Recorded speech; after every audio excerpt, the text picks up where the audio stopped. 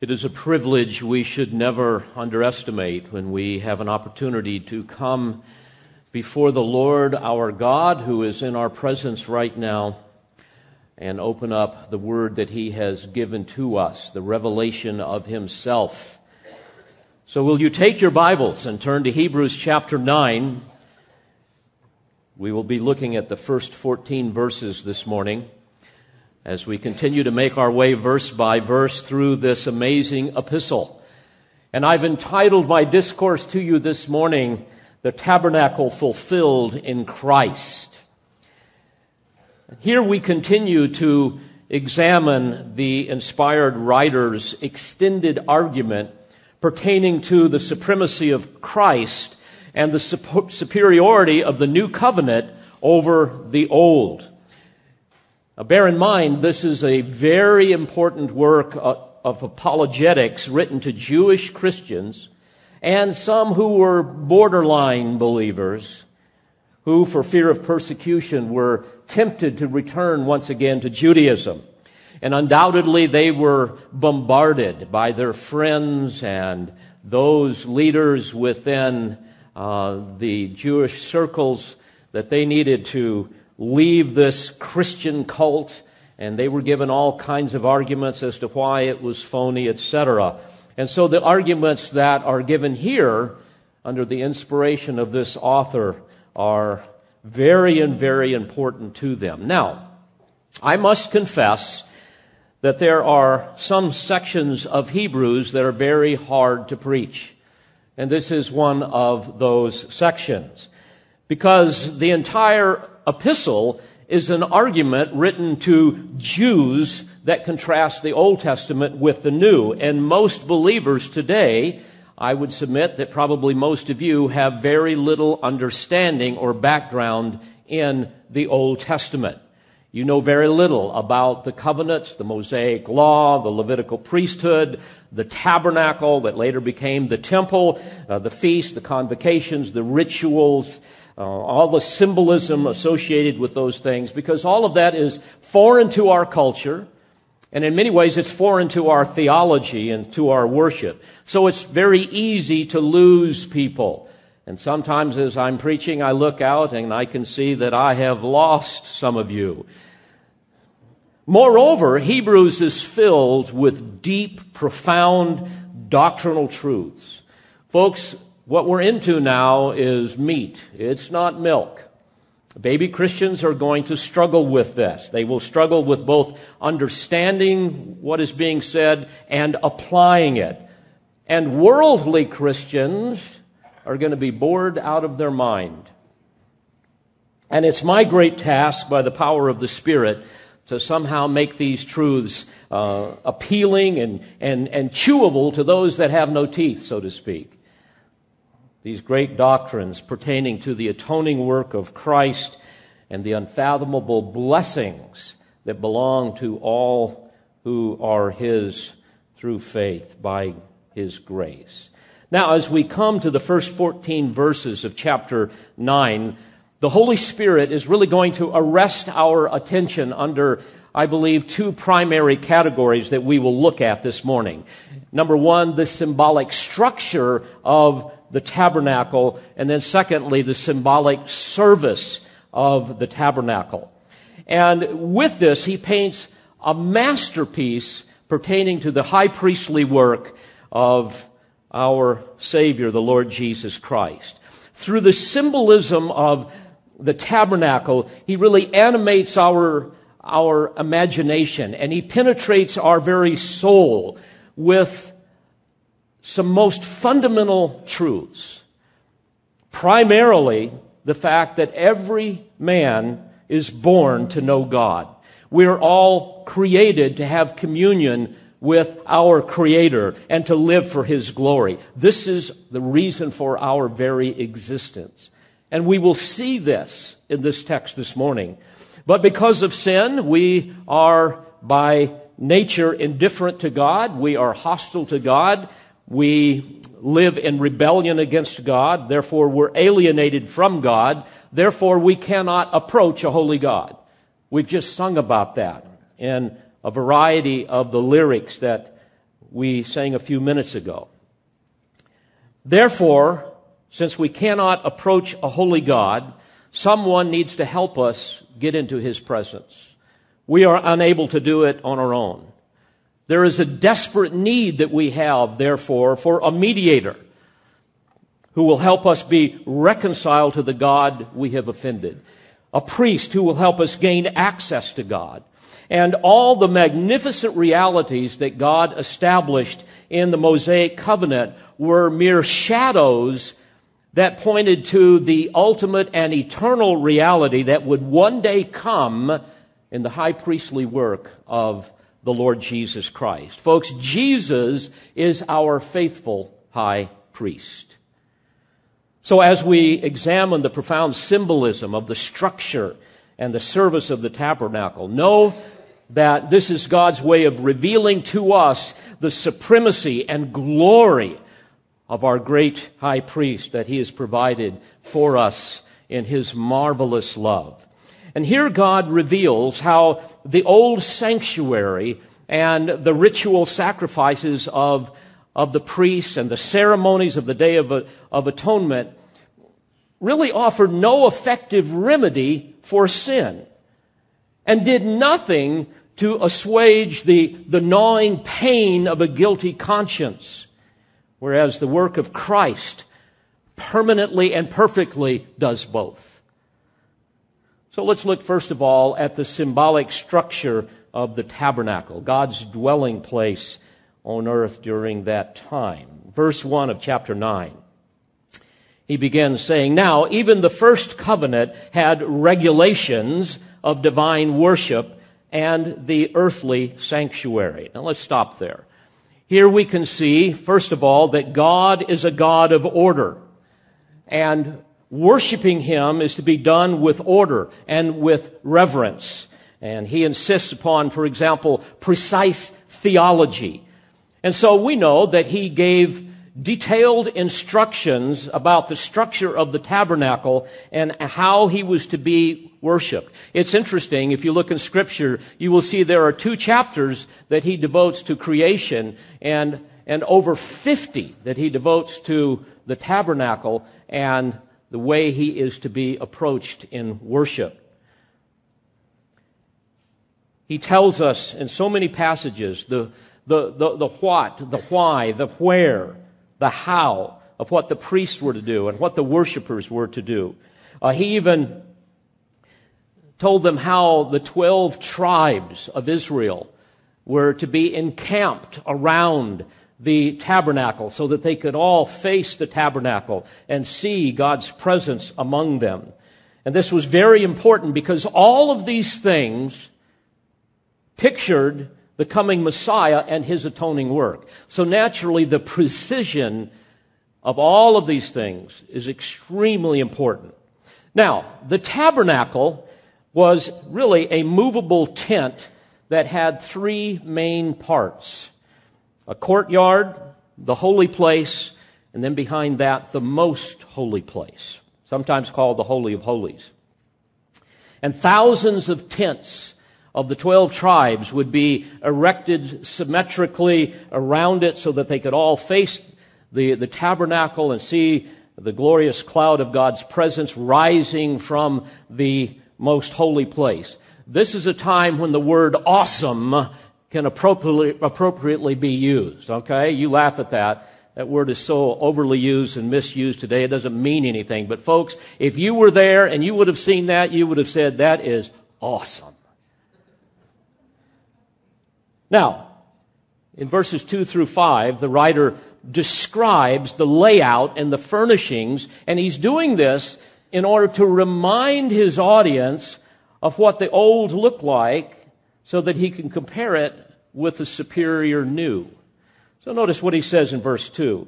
"For there was a tabernacle prepared, the outer one, in which were the lampstand and the table and the sacred bread. This is called the holy place. And behind the second veil there was a tabernacle, which is called the Holy of Holies, having a golden altar of incense and the Ark of the Covenant covered on all sides with gold, in which was a golden jar holding the manna, and Aaron's rod which budded, and the tables of the covenant, and above it were the cherubim of glory overshadowing the mercy seat. But of these things we cannot now speak in detail.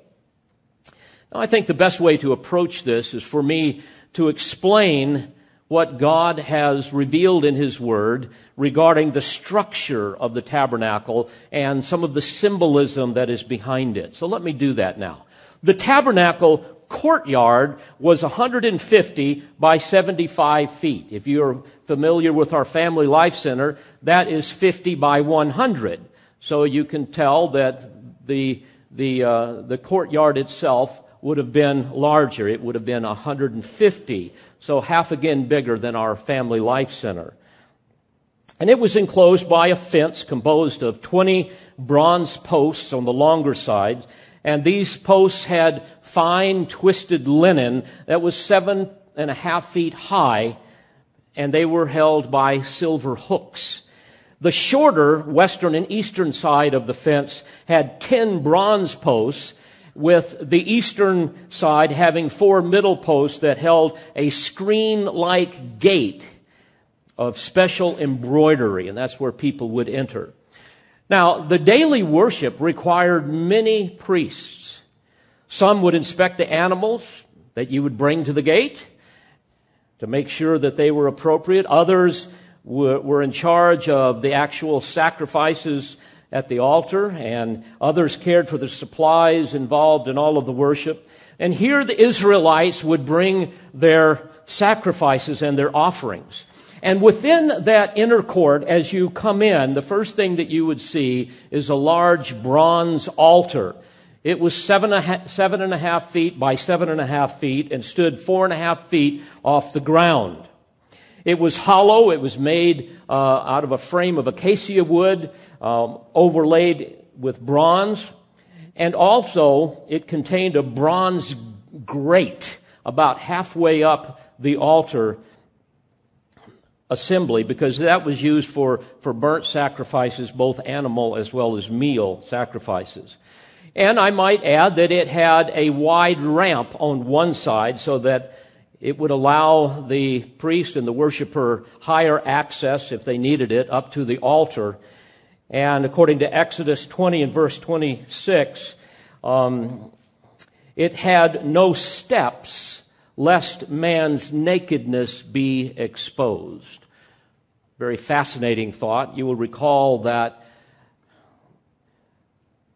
it was nakedness that caused Adam and Eve to first experience shame and become consciously aware of the hideous reality of sin.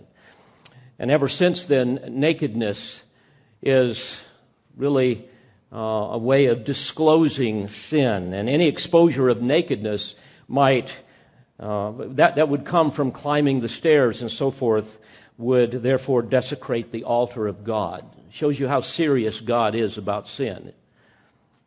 And this might appear shocking to us in our culture, where there is no shame, where most people have no moral compass, where immodesty and even nakedness are commonplace. But upon the bronze altar, the worshiper would lift the live offering. They would bind it to the horns on the 4 corners of the altar. The worshiper would solemnly lay their hands upon the head of the animal, and then the priest would slit its throat and catch its blood in a basin and then pour it out around the altar. And the horns of the altar symbolized the power of God over life and over death. And the violent slaughter of the innocent animal represented Christ, who would one day be the innocent substitute, who would die a violent death for our sins once and for all. And next, between the bronze altar and the tabernacle stood a large, shallow basin of water called the bronze laver. And it was made up of bronze mirrors that were donated by the women. And there the priests would wash their hands and wash their feet before offering the sacrifices, and certainly before entering into the holy place. lest they would die. God was very concerned about that. And the shiny, mirrored surface of the laver would magnify the blood that is coming off of the hands and even off of the feet, giving the appearance of an infinite well of purification. And as the priest saw his image there, he would become acutely aware that God sees him personally and is able to peer beyond the external, even into the heart. The washing pictured the cleansing work of Jesus Christ and how he cleanses us from sin, and also reminds us of his daily cleansing that is necessary for us to enjoy fellowship with him. Beyond the bronze altar and the bronze laver, the worshiper would see then the 15-foot tall veil of the holy place where they could not enter. Only the priest could go in there. And it was divided into two sections. You have, first of all, the holy place, which was 15 feet by 30 feet, and behind that was the most holy place, or the Holy of Holies, that was 15 by 15. And the holy place really contained three objects: the golden lampstand, the table of the bread of the presence, and the altar of incense. Let me describe these to you. As the priest entered the holy place, he could look over on his left and he could see the golden lampstand, or it's called a menorah, a magnificent work of art. In fact, it was beaten from a single 75-pound piece of gold. Can you imagine that? With 7 branches that would be filled with the purest of olive oil, necessary to light the lamps. There were no candles on it. They had wicks in them, but it was lit with olive oil, and that was affixed to the top of each of the 7 branches. And we don't know for sure, but tradition indicates that the dimensions was about 5 feet high and about 3.5 feet wide.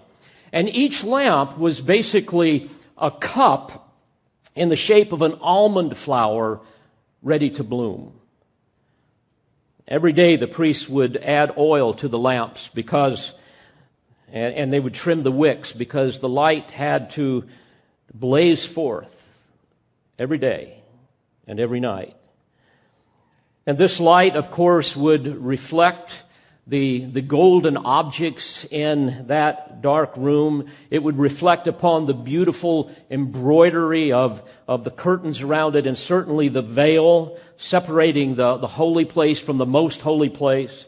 It would shine off of the magnificent cherubim on the wall coverings that would have been on the veils.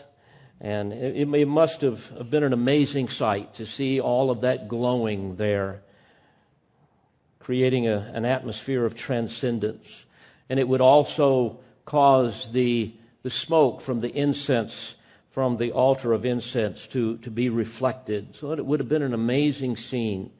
And all of this pictured Christ as the light of the world, who is the very presence of God, who brought light and life to those who live in darkness, whose ministry consists of guiding us into the truth whereby we might be saved, where we might experience forgiveness, saving grace, eternal life. And all of that, of course, is pictured in the next room, the Holy of Holies. Today, by the way, and you can look this up on your internet. I've been there and seen this. Some of you probably have as well. But today in Jerusalem's Old City Jewish quarter, overlooking the Temple Mount, is a new golden menorah weighing 1/2 tons. It contains 100 pounds of 24-karat gold and its estimated value is about $3 million. And this is the work of the Temple Institute. It is to be used in the new temple that they're wanting to build, that they're planning to build, to the great consternation of the Muslims. The second object in the holy place is the table of the bread of presence. It was also made of acacia wood overlaid with gold. It was 3 feet long, about 1.5 feet wide, and 2.25 feet high. And the plates and the pitchers that held the bread and the drinks were all made of pure gold. There the priest would arrange the 12 loaves that were prepared bread and that represented the 12 tribes of Israel. And bread, of course, is always a symbol in Scripture of that which gives and sustains life. And every Sabbath, the priest would have to go in and take out the old bread. They would eat it, and they'd have to put in the new loaves. And this is another reminder, a visual reminder of God's covenant with Israel, where God, as God, also promised to be their king, that would provide for them, that would protect them if they kept His commandments. And I might also add, in the culture of the Old Testament, covenants were sealed with a meal. A meal would formalize the relationship, the agreement, make it binding in a very personal way. And Jesus would later call Himself the bread of life, because He is the ultimate source of life, including eternal life. And it was during the Last Supper, the Lord's Supper, that God sealed His covenant, His new covenant, with His people. Finally, in the middle of the western end of the holy place stood the altar of incense. It was 1.5 feet long, 1.5 feet wide, and 3 feet high. Likewise, it was made of acacia wood overlaid with gold. And this is where every morning and night the priest would burn a special recipe of incense that God required. And the incense counteracted the odors arising from the animal sacrifices, but also on the Day of Atonement, the high priest would fill a censer with this incense, and then he would use it to enter into the most holy place. A beautiful picture of Christ interceding on our behalf. But the incense also prevented him from seeing the Shekinah glory of God hovering between the cherubim over the Ark of the Covenant, and therefore it protected him from instant death. God's serious about His holiness, isn't He? Now, the symbolic function of the incense itself is always prayer, a visual reminder of Israel's faith. And like the pleasing aroma of the incense that ascended toward God in the holy place, likewise, the prayers of God's people are a pleasing aroma to Him as they ascend into His presence. Now, behind the holy place is the most holy place. So let's go there for a moment. This is where the high priest would enter only one time per year on Yom Kippur, the Day of Atonement. The most holy place was separated from the holy place by a heavy 15 by 15 foot veil made of the finest twisted linen that was colored with very costly dye that was blue and scarlet and purple. The most holy place was separated from the holy place by this veil, and it hung on 4 pillars of acacia wood by means of hooks, and embroidered upon the veil were representations of cherubim, like the ones that God stationed outside the Garden of Eden. You remember, after Adam and Eve sinned, God stationed them there to prevent anyone from coming back in to His holy presence contaminated with sin, and also to prevent them from partaking of the tree of life. God's presence, however, by now is no longer in the garden, it's in the tabernacle itself. And so the veil symbolized how sin prevents man from having access into the presence of God. And of course, in the most holy place, we see the Ark of the Covenant that contained the tablets of stone of the 10 Commandments, a jar of manna, and Aaron's rod. The ark was also made of acacia wood. It was overlaid with gold. It was 3 feet 9 inches long, 2 feet 3 inches wide, and 2 feet high. And above the ark, on each end, were beautiful golden cherubs with outstretched wings, guarding the holiness of God. And it was between the cherubs that the Shekinah glory, the presence of God, glowed with ineffable light, too brilliant, too holy to be seen by fallen eyes. But there was a lid on top of the ark that is very important for us to understand.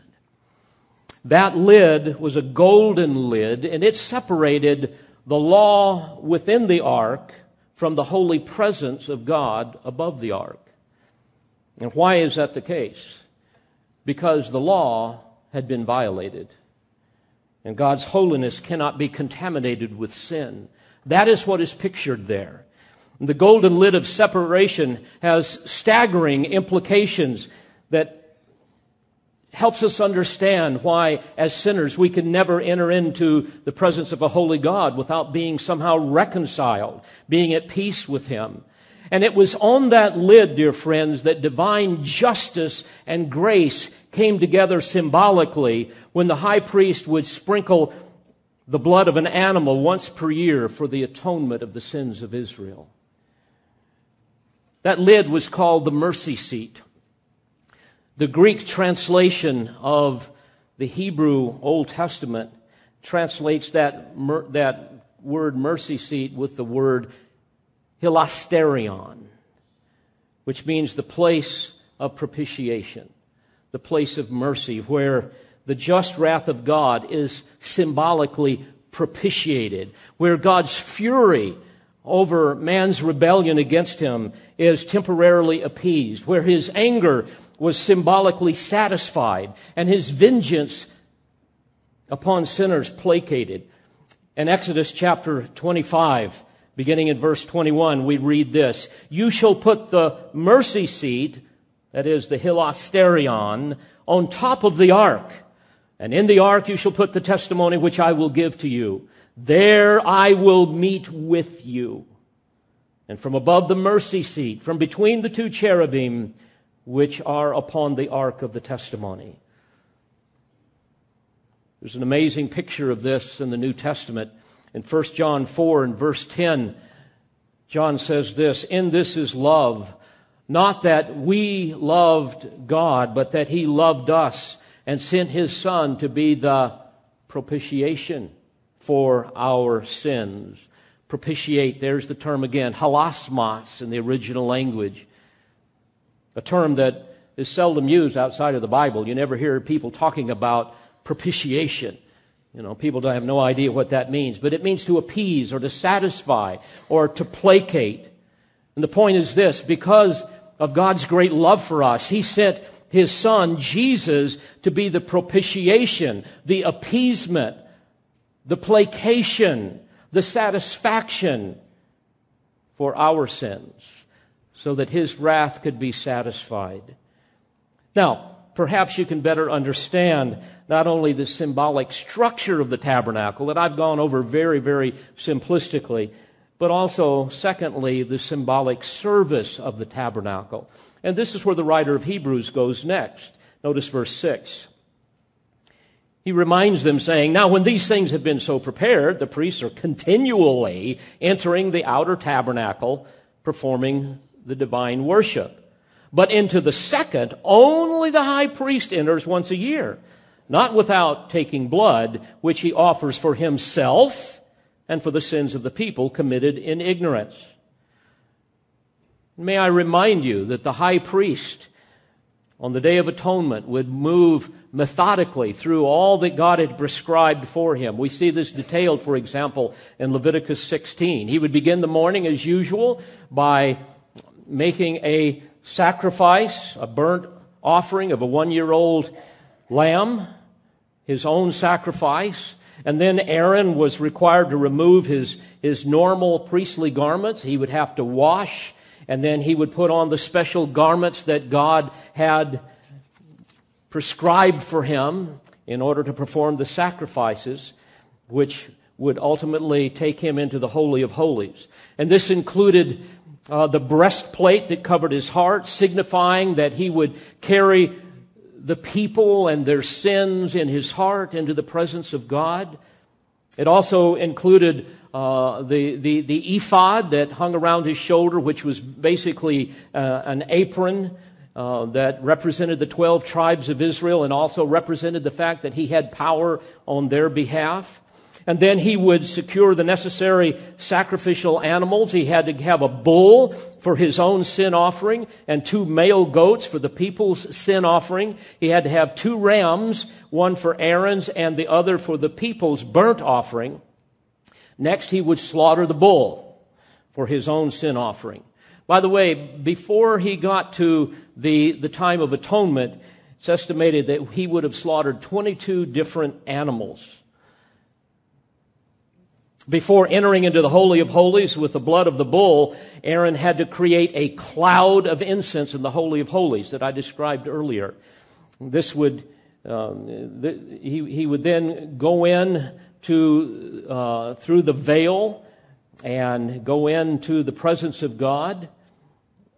And then to enter into the Holy of Holies, we know that he had to pass through 3 areas in the tabernacle, later the temple. He took the blood and went through the door of the outer court and then through another door into the holy place, and finally he would disappear into the Holy of Holies. And once there, he had to make his sacrifice very quickly. There was no place to sit. He had to do it quickly, do it appropriately, and then get out. And once inside, he would take some of the blood of the bull and sprinkle it upon the mercy seat 7 times, that place of propitiation. And again, there the justice of God would be temporarily appeased because all sin must be punished. Their atonement was made for the sins of the people. Then lots were cast for 2 goats to determine which one would be slaughtered and which one would be the scapegoat that would be driven away and loosed into the wilderness. The goat for slaughter, the goat of the people's sin offering, would then be sacrificed, and it was taken into the holy place and applied to the mercy seat as the blood of the bulls had been. And then cleansing was made for the holy place, and we believe this was by sprinkling blood of both the bull and the goat. And the entire ceremony of the atonement of the holy place was done alone. No one was there with him to watch or to help. And then next, outside the tent, Aaron was to make atonement for the altar of burnt offering using the blood of both the bull and the goat. And then the second goat, which had been kept alive, had the sins of the people of the nation symbolically laid upon its head, and it was driven outside of the camp, far away, hopefully to a desolate place so it would never return. And then Aaron would enter once again into the tent of meeting. He would remove his linen garments. He would wash, put on his normal priestly garments. And then the burnt offerings of rams, one for Aaron and his family and the other for the people, would be offered. When the earlier sacrifices of the bull and the goat were completed, the fat of the sin offering was then burned on the altar, and the remains of the bull and the goat were taken outside the camp, and there they were burned. And those who had been rendered unclean by the handling of the animals on which the sins of Aaron and the people were laid were to themselves wash very carefully before they could even return into the camp. Now, folks, this happened on the Day of Atonement year after year after year. You get the picture? In all of this, the high priest of Christ is symbolized. All of this foreshadowed and anticipated a greater, a more permanent cleansing of God's people and of His dwelling place, which would be accomplished by a better priest and a better sacrifice. Moreover, like those priests, our glorious Savior continues His high priestly work on our behalf. Do you realize that? He's constantly enlightening and feeding and interceding on our behalf. So, as we come back to the text, where is the writer of Hebrews going with all of this? Well, notice verse 8.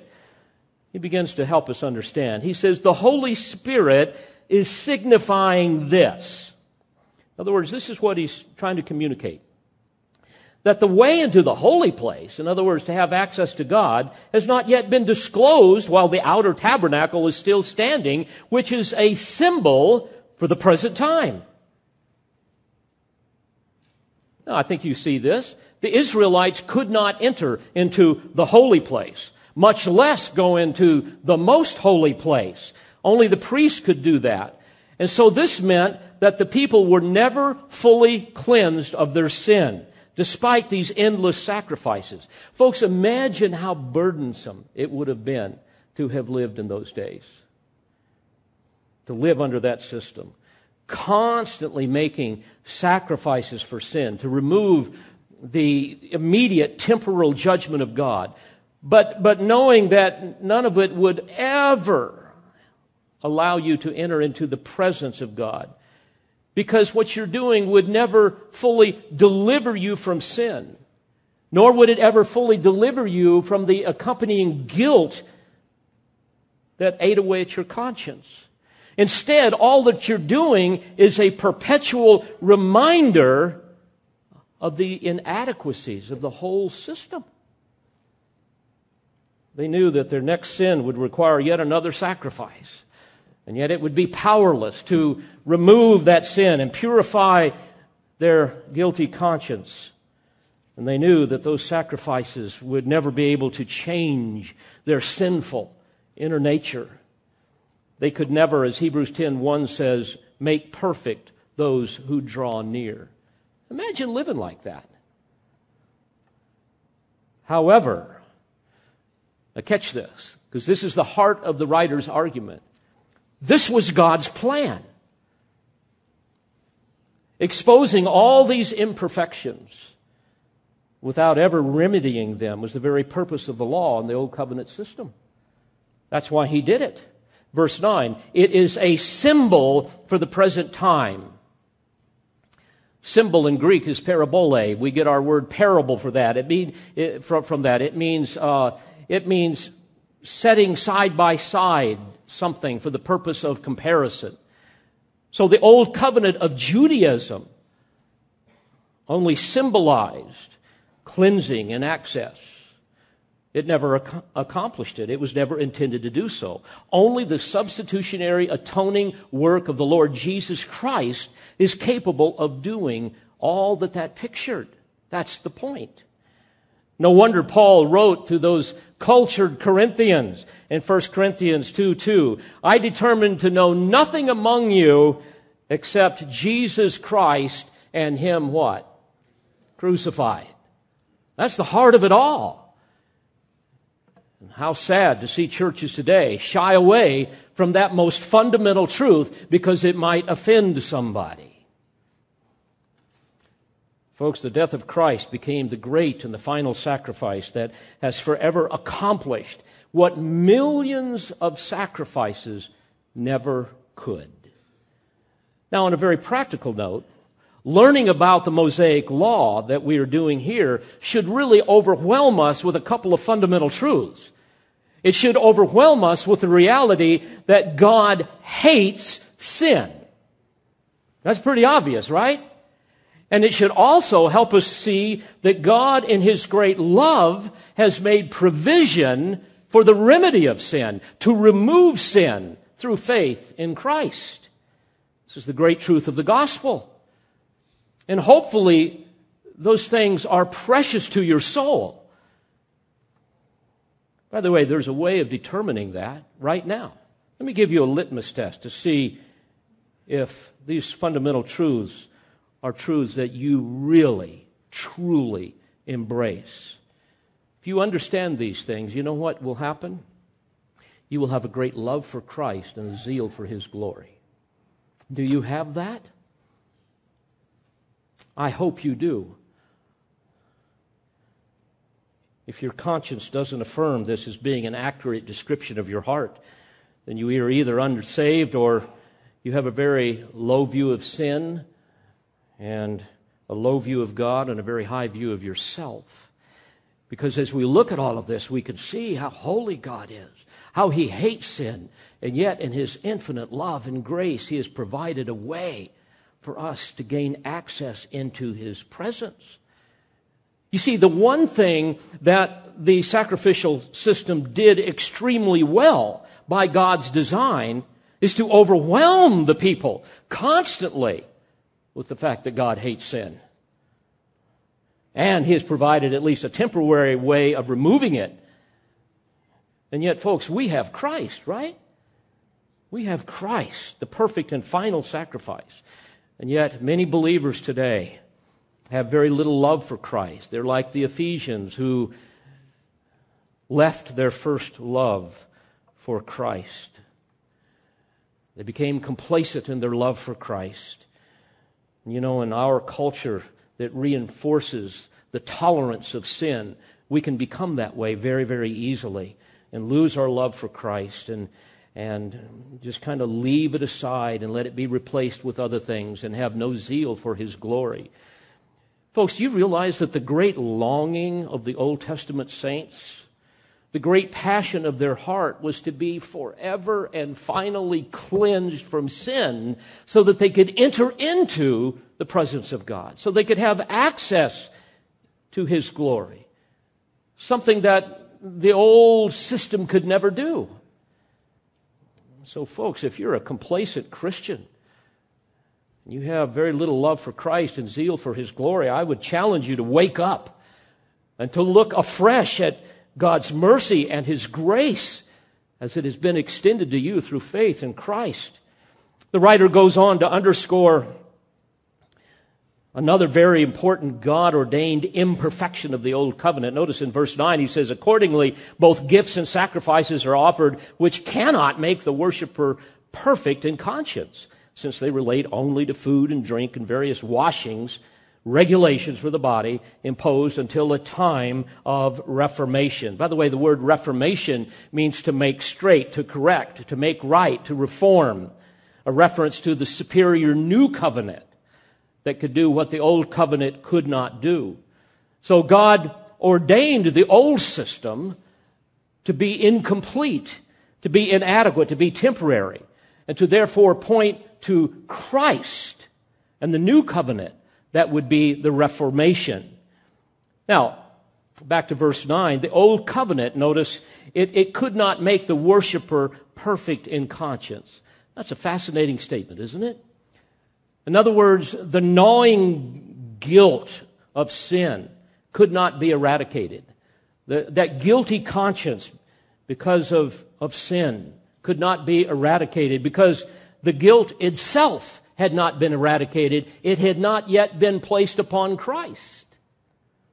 Ultimately, it was, and we can enjoy that today. Notice verse 11, he goes on to describe this. But when Christ appeared as a high priest of the good things to come, He entered through the greater and more perfect tabernacle, not made with hands, that is to say, not of this creation. Obviously, it's a reference to heaven, the dwelling place of God. And, verse 12, speaking of Christ Jesus, He entered not through the blood of goats and calves, but through His own blood. He entered the holy place once for all, having obtained eternal redemption. And he says, for if the blood of goats and bulls and the ashes of a heifer, sprinkling those who have been defiled, sanctifying for the cleansing of the flesh, how much more will the blood of Christ, who through the eternal Spirit offered Himself without blemish to God, cleanse your conscience from dead works to serve the living God? As a footnote, the ashes of a heifer, of a red heifer, were used to purify a person who had come in contact with a corpse.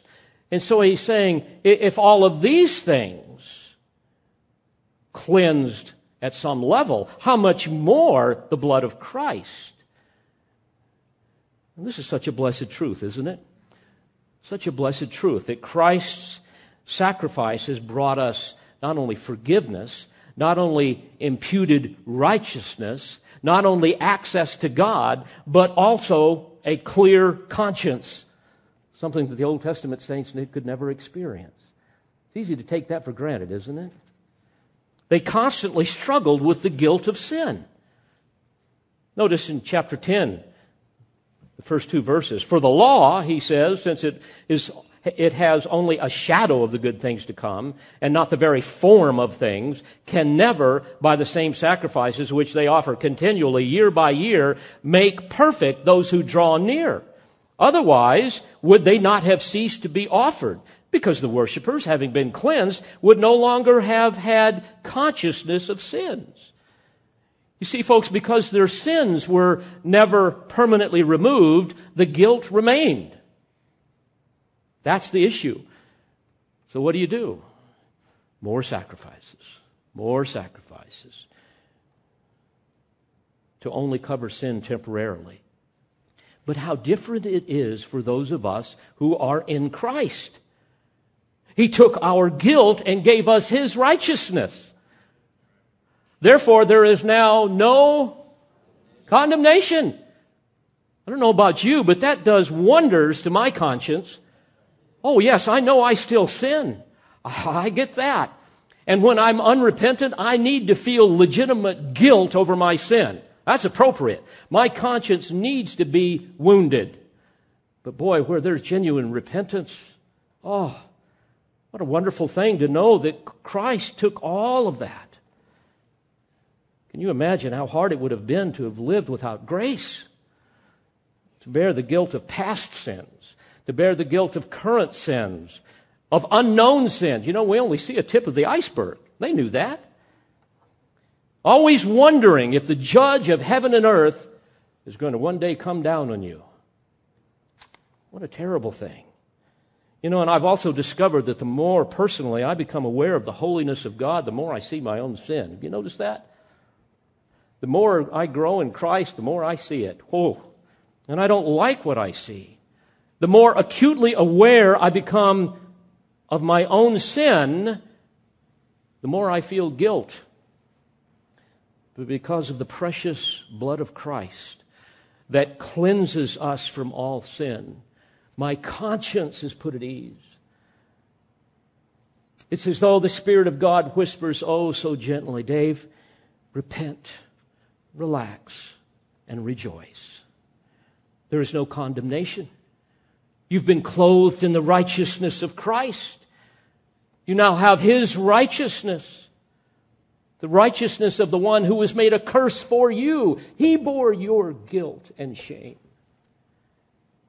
Hebrews 10, later on, will speak of this, beginning in verse 19. Therefore, brethren, since we have confidence to enter the holy place by the blood of Jesus, by a new and living way, which He inaugurated for us through the veil, that is, His flesh, and since we have a great high priest over the house of God, let us do something. What is that?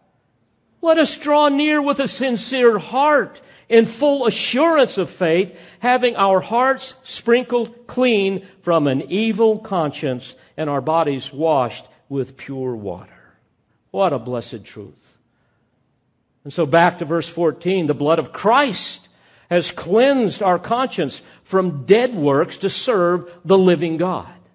Now, what are dead works? Well, it refers to all of those things that do not honor and serve God. God wants a living sacrifice. That's why they never brought fish to be sacrificed, because the fish would die. It had to be a living sacrifice. That's what He wants from us, a living sacrifice. Dead works would include those religious things that we do that are self-serving, self-promoting, that are not done out of a heart of love for God, those formal, empty, ritualistic observances that are really intended to impress man and hopefully impress God. We're cleansed from all of that stuff. And folks, what we need to realize here is that we are created to serve the living God. Can I say that again? We have been created to serve the living God. Not ourselves, but the living God.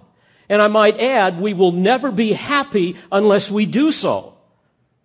Therefore, if you're here today and you're unhappy, you're sad, you're sour, you're sullen, guess what? It's because you are not serving the living God. Because when you are serving the living God, you are going to enjoy the fullness of His presence in your life. How easy it is for us to get out of fellowship with Him and to forfeit that soul-satisfying joy of His presence and His power in our life. And we start pursuing things that we think are going to bring satisfaction, but they only do so temporarily, right? Now, please understand, the guilt of an accusing conscience is a blessed thing if you're living in unrepentant sin. It's a gift that God has given us. It's God's way of warning us. It's like those little warning icons that appear on the dashboard of your vehicle. We had one the other day. It was a red picture. I'm glad they're red, so it stands out. It's a red picture of an engine. That's the one you don't want to see. All right? And basically what that says is, get this fixed or you'll wish you had. All right? That's what the conscience does. Get this fixed or you'll wish you had. This is what an accusing conscience will do when we have unrepentant sin. And you know what? The more we inform our conscience of God's standard of righteousness, the more sensitive it will be to warn us of those things that would be dishonoring to Him. And the more aroused it will be with a legitimate sense of guilt when we pursue those things that are in rebellion against Him. Therefore, the more we violate our conscience, the more we will end up silencing it. That's why you have people today, sometimes even people in the church, that can sin with impunity and it doesn't bother them. What a tragic thing. But folks, think about this. We all sin, right? We all at times dishonor God with dead works. And as I said earlier, what we see with our sin is just the tip of the iceberg. And most of the time, we're not all that concerned with what we see, right? So what about all of the rest of it? Well, here's the good news of the gospel. The blood of Christ has cleansed our conscience from dead works to serve the living God. This is the power of Christ in the gospel. And because of Christ, one day, we're going to be able to serve Him perfectly. Boy, I long for that day. So remember, as we see here, Christ appeared as a high priest of the good things to come. He entered through the greater and more perfect tabernacle, not made with hands, that is to say, not of this creation. He entered the holy place once for all, having obtained eternal redemption. And folks, here's what's absolutely staggering. Think about this. Because we are united to Christ, right? Through faith, by His grace. Because our citizenship is in heaven, Philippians 3:20, guess what? We have already been transported into the Father's presence in glory. You realize that? So, well, wait a minute. We're sitting here right now. Oh, yeah. Yeah, I mean, it hasn't fully happened yet. But what's interesting, according to Ephesians 2:4 and 6, that promise is so absolute, it is as if it has already happened. You know what Paul says in Ephesians 2, beginning in verse 4? But God, being rich in mercy, because of His great love with which He loved us, even when we were dead in our transgressions, made us alive together with Christ. By grace you have been saved. And raised us up with Him and seated us with Him in the heavenly places in Christ Jesus. Notice it doesn't say, and He will seat us. He says, and seated us. It's past tense, emphasizing the absoluteness of the promise by speaking of it as if it has already fully come to fruition. Folks, the old covenant could never do any of that. Only the new covenant. Only Christ can do that. And although we have not yet experienced the full blessing of our inheritance that God has for us in Christ, He has already delivered us from the domain of darkness, right? He's transferred us into the kingdom of light, of His dear Son. He's taking us out of darkness and death, and He has placed us into the sphere of spiritual light and spiritual life, eternal life, all because of what Christ has done. And so these are the great truths. We have actually entered into the Holy of Holies, which is no longer in a tabernacle, it's no longer in a temple. It is in the heavenly, majestic, glorious presence of our God. And one day we will experience the fullness of that blessing. What an amazing truth. Let me close with some practical application.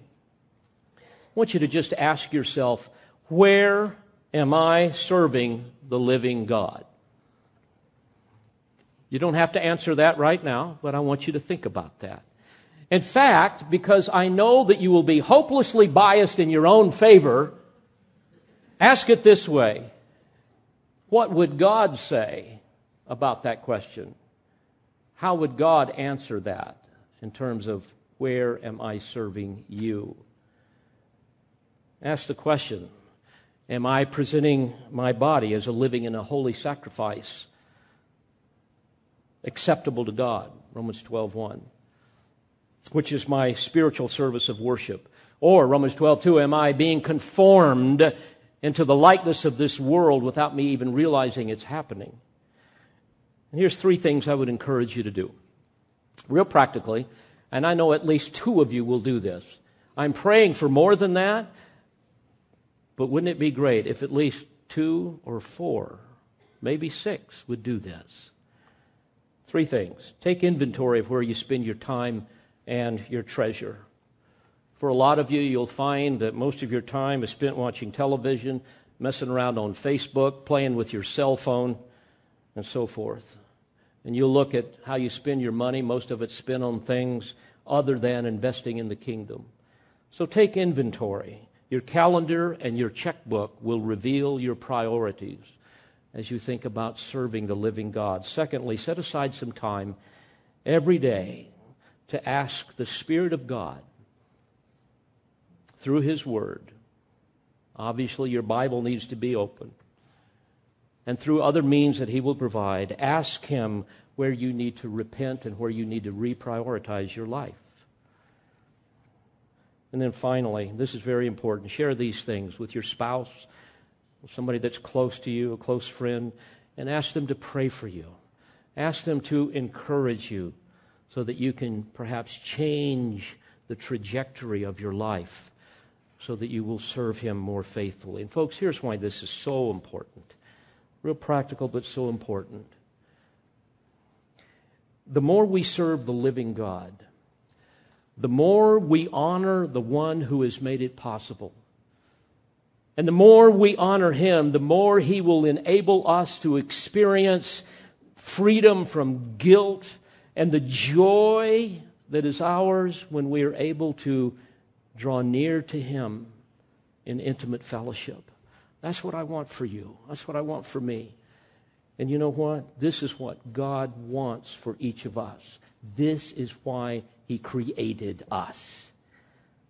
This is why He sent His Son, so that we could enjoy sweet fellowship with Him and live for His glory. So folks, make this a priority in your life and develop a strategy to make it happen.